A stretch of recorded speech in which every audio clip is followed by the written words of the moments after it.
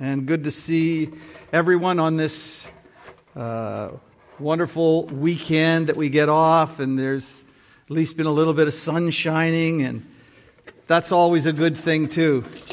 I wonder, have you ever thought to yourself, I'm not advocating lotteries, okay?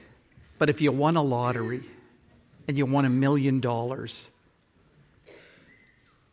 $5 million or $400 million or something insane like that, have you ever thought what that would do for you? You think, if I had money, you know what, I would do this and I would do this and that and the other thing. Quite a number of years ago, I was at a garage sale, and one of the books that was on a table for basically a giveaway price was Where Are They Now? It was people who won lotteries. And it was kind of interesting. I picked it up and read through it. And what was interesting to me was how many of those people went bankrupt? How many of those people had relational problems? How many of those people were just plagued by family members looking for money and friends looking for money and investors calling and charities calling, and they couldn't get anywhere, that people weren't trying to touch them up for money. And, the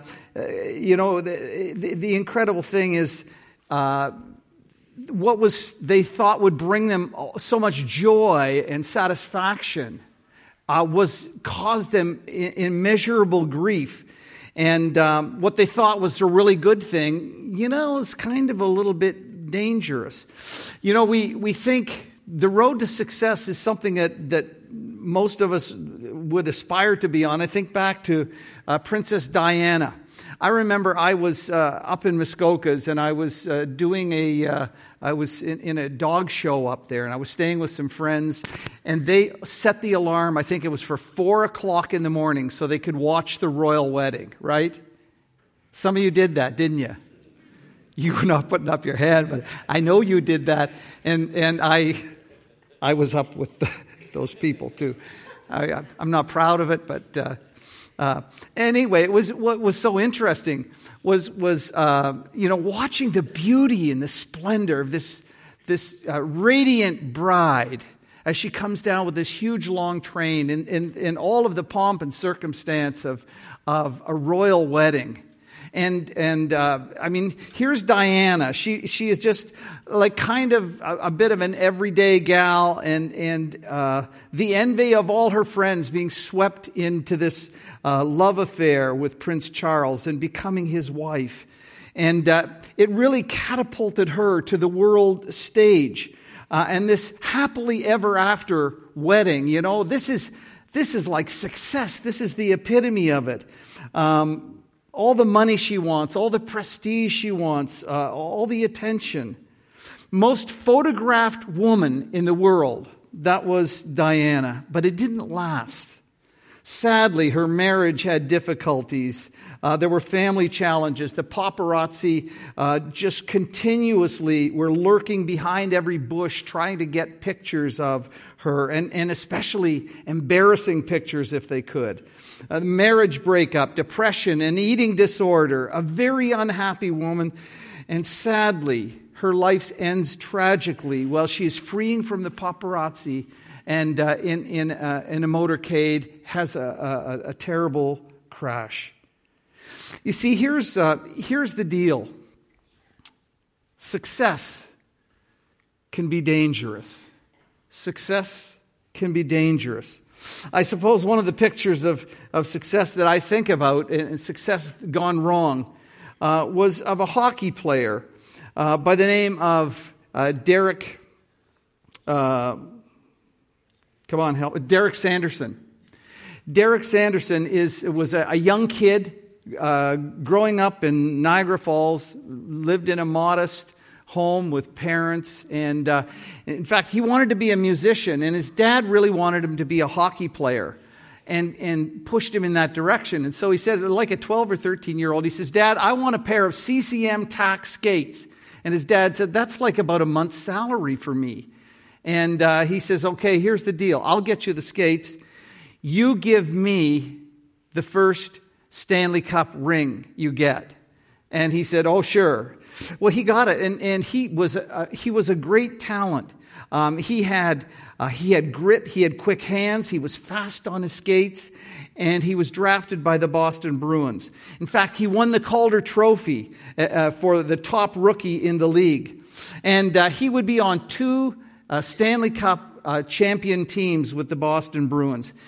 Except that all of that success was hard for him to handle. His antics on and off the ice wore thin. His playboy lifestyle, heavy drinking, party animal, walking with a swagger. He'd come from this modest beginning, and now everything was his. And in fact, the fledgling World Hockey Association sought to pick him up, the Philadelphia Blazers, for a $2.65 million contract, which was more than any other pro sports figure had ever had. And so he got that. But while he was trying to deal with all of this success, he went into a Rolls-Royce dealership. And he's looking at cars, and in fact, he looked at one in particular, the Silver Shadow. And the salesperson was rather dismissive of him, like this punk in here in a Rolls-Royce store looking at a car like that. He was so incensed about that, he went to the bank and got a teller's check for $78,000, which in today's currency is like $400,000. Walked in, bought the car, and made sure that the guy who was snubbing him would get no commission on that. Unfortunately, he said the car ran out of gas on the way home. But here is this guy. He's got everything. And he goes into this new league, and eight games into the new season and the new contract, he has some back trouble, and he's out. And in fact, they bought him out of the contract for $1 million, and things went from bad to worse for him. He wanted to prove that he was really something. The success and the stardom and the money and the lifestyle was too much for this young man. He was addicted to drugs and alcohol and was a womanizer. And putting all these things together with the lifestyle was a lethal combination, and nobody wanted to hire him to play. He would try here and there on a contract, and they would let him go. Sanderson was in and out of 13 rehab programs and ended up in Central Park, sleeping on park benches and under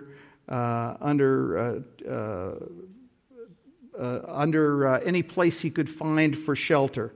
He was penniless. He was panhandling. He was stealing liquor wherever he could. Success for him proved dangerous. Thankfully, he did get some help later on and made a comeback. In fact, here's Derek Sanderson. Or maybe he's not. I guess he's not. He disappeared. Anyway, Google him. Success was intoxicating. And the Bible warns for us against the danger of success. We read this morning in Deuteronomy. Picture this. Here come the children of Israel. They come out of Egypt because God freed them. He brought them out. He brought them into the wilderness, and there He provided for their needs. And when they disobeyed, He said, this whole generation will not go in. And so they spent 40 years trudging around the desert. And then they're finally ready to go into the promised land. And Moses is not going to go in because of his own sin. He will not enter into the promised land. But what he does is he tries to show the Israelites and to pour out his heart to help them and prepare them for going into the land. And so the book of Deuteronomy is really, it's the passionate prayer and preaching of Moses, who won't go into the land but wants to prepare the people. And he says, you know what? When you go in there and God blesses you guys and you've got all this to eat and you've got all these riches and everything, he says, watch out, because there's a danger in that kind of thing. When you eat and are satisfied, when you build houses and settle down, when your herds and flocks grow large and your silver and gold increase and all you have is multiplied, then your heart will become proud and you'll forget the Lord your God who brought you out of Egypt, out of the land of slavery. He led you through the vast, dreadful wilderness of thirsty and waterless land with venomous snakes and scorpions. He brought you water out of hard rock. He gave you manna to eat in the wilderness, something your ancestors had never known. He did this to humble you and to test you so that in the end it might go well with you. You may say to yourself, my power and the strength of my hands have produced this wealth for me. But remember the Lord your God, for it's He who gives you the ability to produce wealth and so confirms His covenant, which He swore to your ancestors as it is today. He said, you know what? There's a danger in success. There's a danger in that you begin to look to yourself.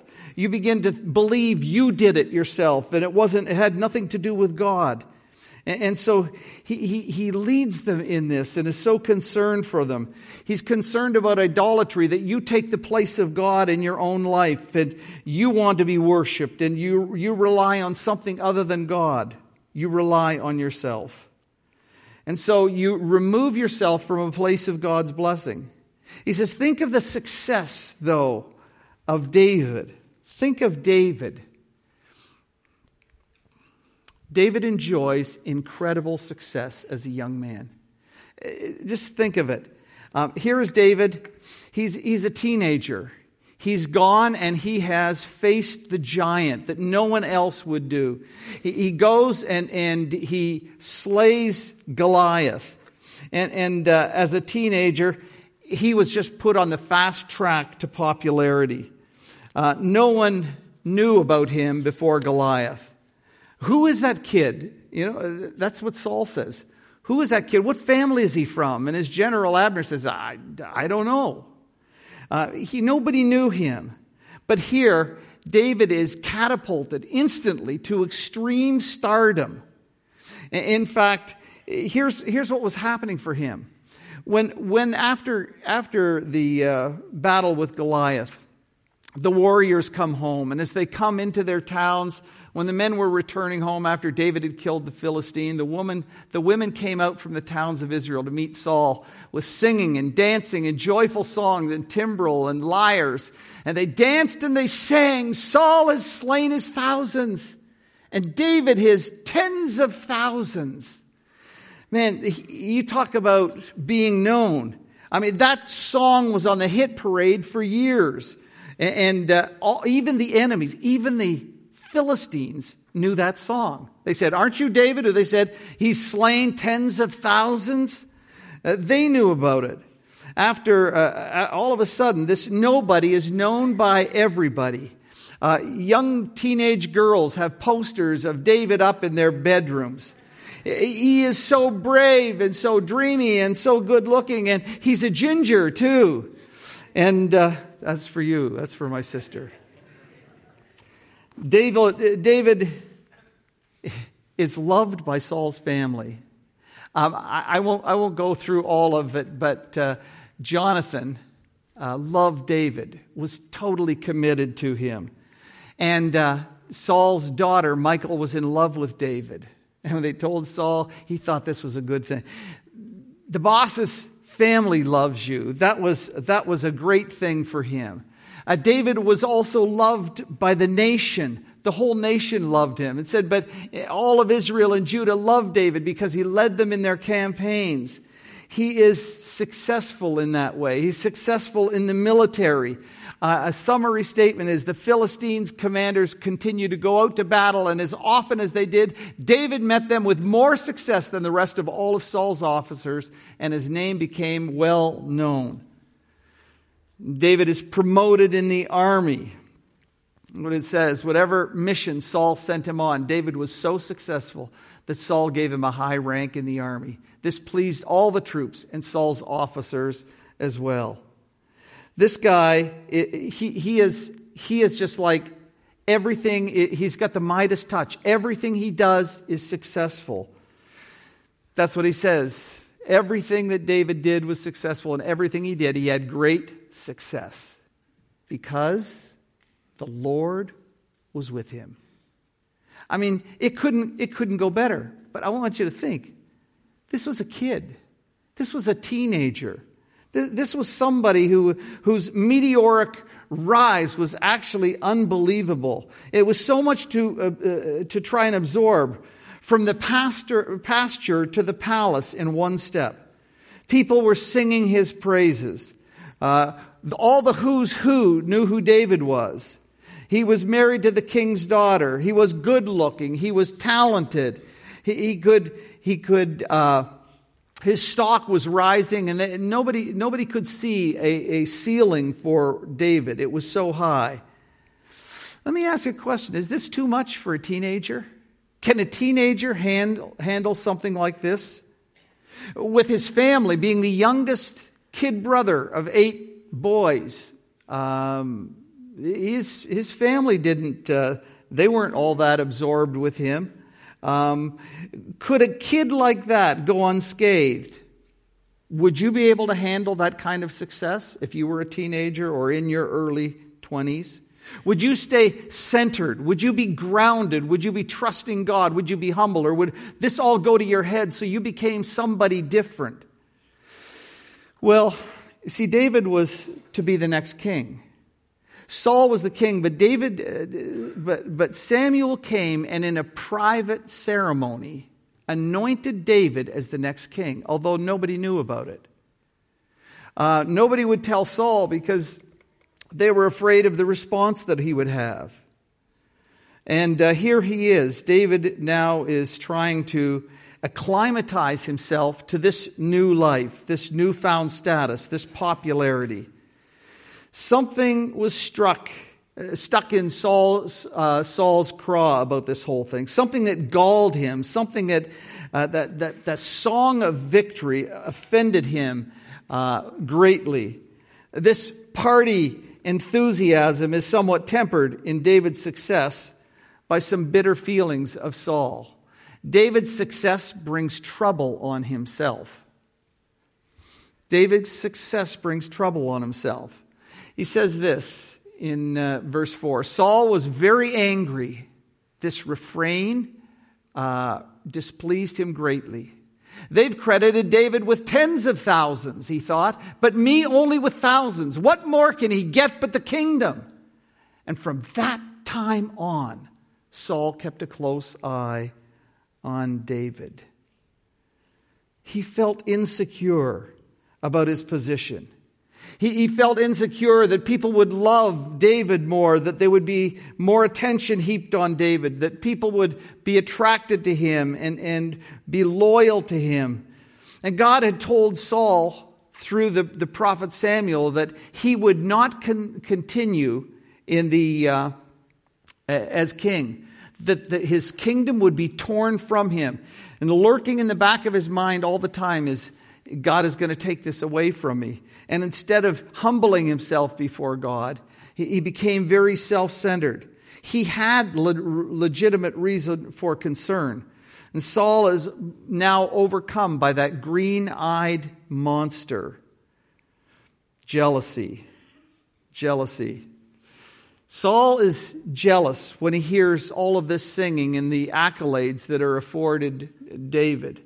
Saul is jealous, and it says from that time he kept a close eye, or some of the versions have a jealous eye on David. He's now watching him. I can't trust this guy. I'm jealous of him. I think he wants my position. I'm afraid he'll take it away from me. I know God is doing something, and I'm going to fight this for all I can, all I'm worth. And jealousy is found in this kind of comparison and looking what somebody else has at what I have. And it's also filled with self-concern and self-love. What does somebody else have? What do they have? How do people love or respect others? I want it to be about me. I deserve that. Why don't people say the same things about me? Why do they say that David does tens of thousands and I only do thousands? Why does he make me look bad? And all of us have suffered at times with jealous feelings, I'm sure. All of us have looked and wondered why somebody was getting something that we weren't getting. Somebody was doing something that we wanted to do, but we couldn't do. Somebody took a position that we wish was ours. All of that. And here he is. He's keeping score. What did they say about David? What did they say about me? Am I getting enough press? Are they talking more about David? And so he's got these terrible jealous features, and it spawned in him this protectionism. I've got to protect myself. I've got to protect my kingdom. I've got to protect my reputation. And so now he has turned himself against David. That all the popularity and all of what David has now is turning sadly sour. And it went from jealousy to fear. Saul is afraid. He's jealous and he's afraid. It says Saul was afraid of David because the Lord was with him, but had departed from Saul. He's going to take this from me. It's mine, but he's going to take it from me. And he's afraid. Another verse, Saul saw how successful he was, and he was afraid of him. Afraid. Saul became still more afraid of him, and he remained his enemy the rest of his days. What he didn't take into account, that David had done nothing to be worthy of that. All David did was serve him faithfully and love him, but he sees with the jealousy and now the fear that he can't do that anymore, that he can't trust him, that people will take from him what he wants. And so he turns on David. Not only is there that, but Saul is an angry man. It expresses itself in anger. In verse 8, Saul was very angry. This refrain displeased him greatly. They've credited David with tens of thousands, he thought, but with me only thousands. What more can he get but the kingdom? He's afraid. He's petrified. It's not fair. I deserve better. God owes me. Why don't people treat me better? Why don't people love me more? And now he begins to lash out at others. Anybody who's not on his team now is the object of his anger and resentment. Even his own family, even his own daughter, even his own son, who were loyal to him but tried to protect David. These all converge, jealousy and fear and anger. And Saul has David in the crosshairs of his weapon. Sad. The next years of David's life are going to be spent running, trying to protect himself, trying to stay alive. And it's going on for years. It started right here in chapter 18 of 1 Samuel. In 1 Samuel. Here is David. And he's in, and God, what God did was sent an evil spirit to torment Saul. Now, I can't understand that entirely, but God plagued him with this. And they brought David to play his harp to kind of soothe him. And Saul went into this rage and picked up his spear and threw it at David. And David ducked and it went into the wall. And he threw another one and David ducked and he got out of there. Here he was, the guy that he was caring for, the guy that he was serving is now trying to kill him in his own house. But God blessed and protected David. Saul sent soldiers to David's home to kill him while he was in bed. And his wife, Michal, helped to cover over. She put a statue in bed and covered it and got David out of there. Here is Saul after him again.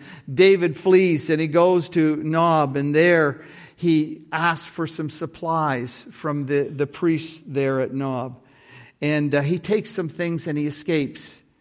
And then Saul is on his trail, and they say, "Well, Saul, what are you doing?" And Saul hears that David was there, so he came.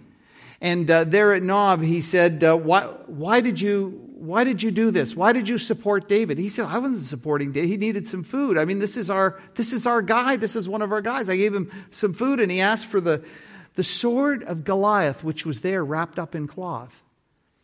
And he said, well, you're disloyal to me. No, they weren't disloyal to him at all. And so Saul had 85 priests killed, and he had every man, woman, and child in that town killed. He's unreasonable. He's irrational. And here he is. Now David gets into this cat and mouse thing with Saul. And Saul's got 3,000 soldiers that are following, trying to get David. And then sometimes they're going over one side of the mountain and David's men are on the other side. He's running for his life. There's no place where he can go to find solace. And on one occasion, Saul goes into a cave and he's going to relieve himself there. And David and his men were in the back of the cave. And David snuck up in the quiet and cut a piece off of his garment. And after he left, David went out and called, "My lord, the king, why are you after me? I mean you no harm." And David said, "Here, I cut this off." And his men are all saying, "Kill him, kill him, kill him. God has given him into your hand now. Just get rid of him. Have him done with once and for all." And David rebuked them. "You will not lift your hand against the Lord's anointed. I'm not going to the ascendancy of the throne by virtue of stealing it or killing somebody to do it. That is God's work alone." And Saul shows some remorse and said, "Well, I won't do that anymore." But the pursuit continues. And another time they're after David. And Saul and his men are all camped out and sleeping. And the Lord put them into a deep sleep. And David goes down. And he takes Saul's spear stuck in the ground beside him. And he takes his water bottle. And then he calls down and he says to his general, "Abner, what do you think should be done to the man who would endanger the king's life like this? Where's his spear? Where's his water bottle?" And they look, it's not there. "It's here." "Why are you chasing me? I mean you no harm." "David, my son, I won't chase you anymore. David, it's okay." And this goes on and on and on. And here, if he's going to take the throne, if he's going to be the king, he's got to deal with this whole situation. I think what happened in this whole thing is God knew that David wasn't ready to be the king. He was a kid. And that the success that he had enjoyed could go to his head, and that he would be the worse for it. And so I think somehow in the providence of God, God was saying, life has been too good and too easy for David. He needs to be battle-worn and tested. He needs to come to understand how to walk with the Lord, how to depend upon the Lord in that way. And so I believe that God is preparing David for future service, and he's doing it through adversity. He may let down his guard. He may become conceited. He might believe everything that people are singing and saying about him, how wonderful he is.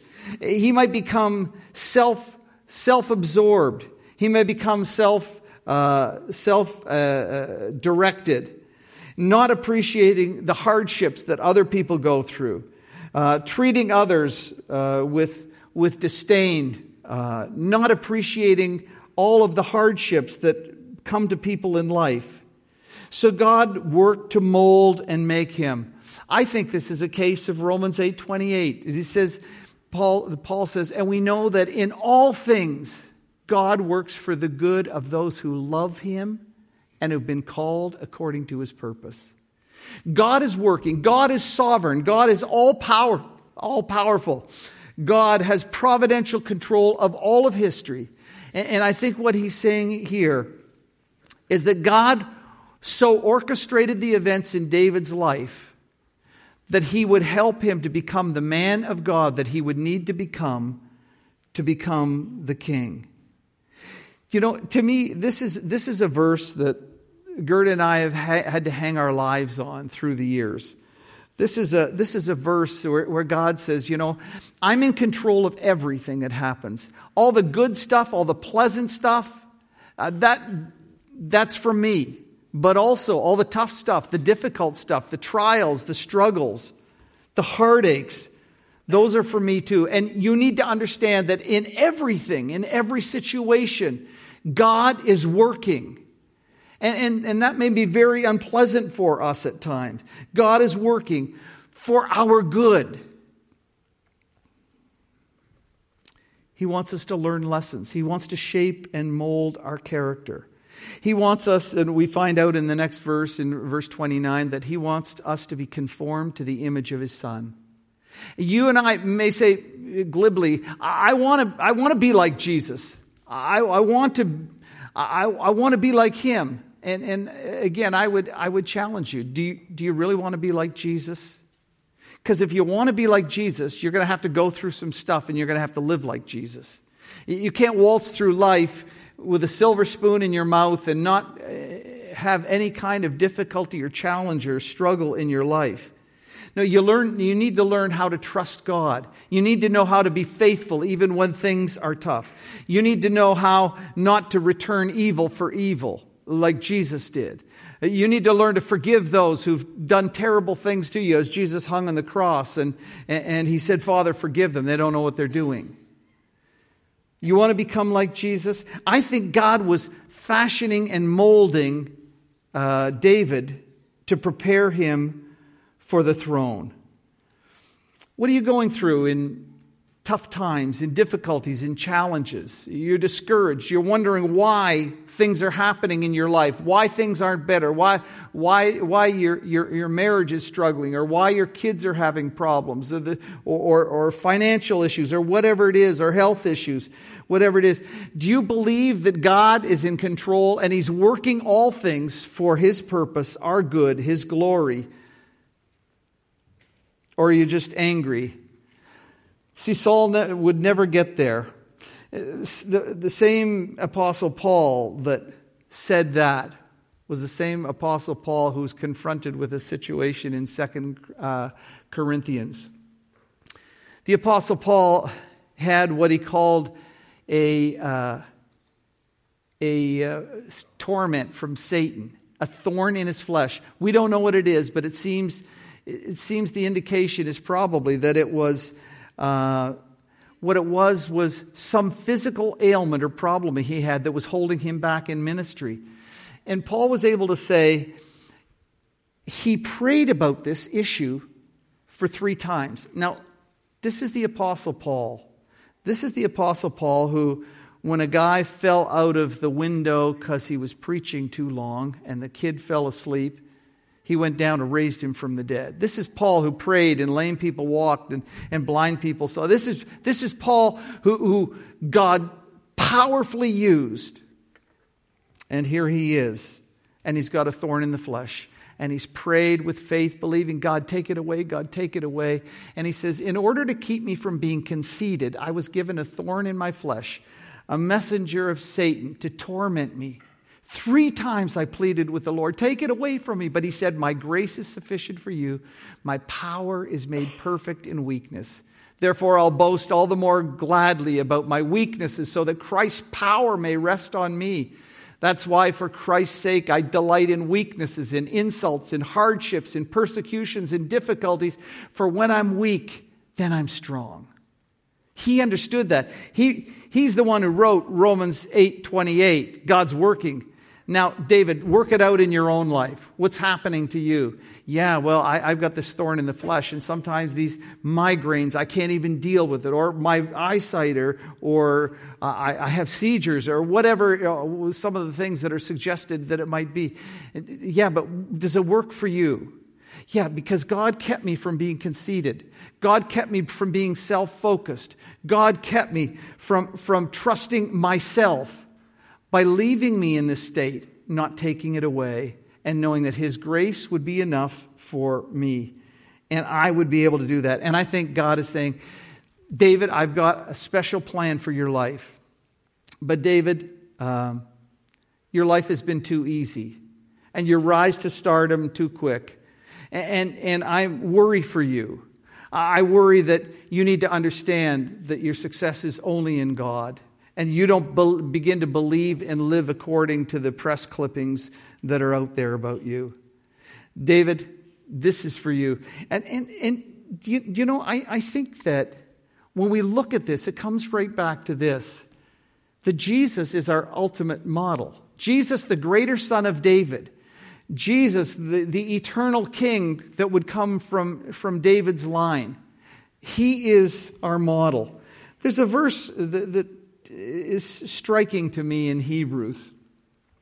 It says, during the days of Jesus' life on earth, he offered up prayers and petitions with fervent cries and tears to the one who could save him from death. And he was heard because of his reverent submission. Here's Christ pouring out himself in prayer and tears. Even though he was a son, he learned obedience from what he suffered. Now, there was nothing defective in Jesus. There was no imperfection in him. He never violated what God wanted in any way. But as a model for us, living in the power of the Spirit, though he was a son, though he was God the Son, he learned obedience from what he suffered. So that when we come to him as a high priest, we come to one who can feel with us in the infirmities that we have, that we struggle with, because he himself went through those things, not to perfect him and make him better, but to prove him and to have him understand who we are. And I think that's where David is. David is being prepared for the future. God may be preparing you for something in the future that is beyond what you can imagine. God may be allowing you to go through things and challenges to teach you lessons that you wouldn't learn any other way. You wouldn't learn if your health were fine. You wouldn't learn if you didn't have a struggle with finances. You wouldn't learn if there weren't problems with your relationships. God is working in you to make you the kind of person that ultimately he can use and will reflect and radiate his glory. And he wants us to be satisfied with him. He wants us to look to him, to trust him. And learning to trust him means we need to sometimes go through some things that are going to be really difficult. And we need to find him faithful. And we need to be satisfied in him. Do you need that?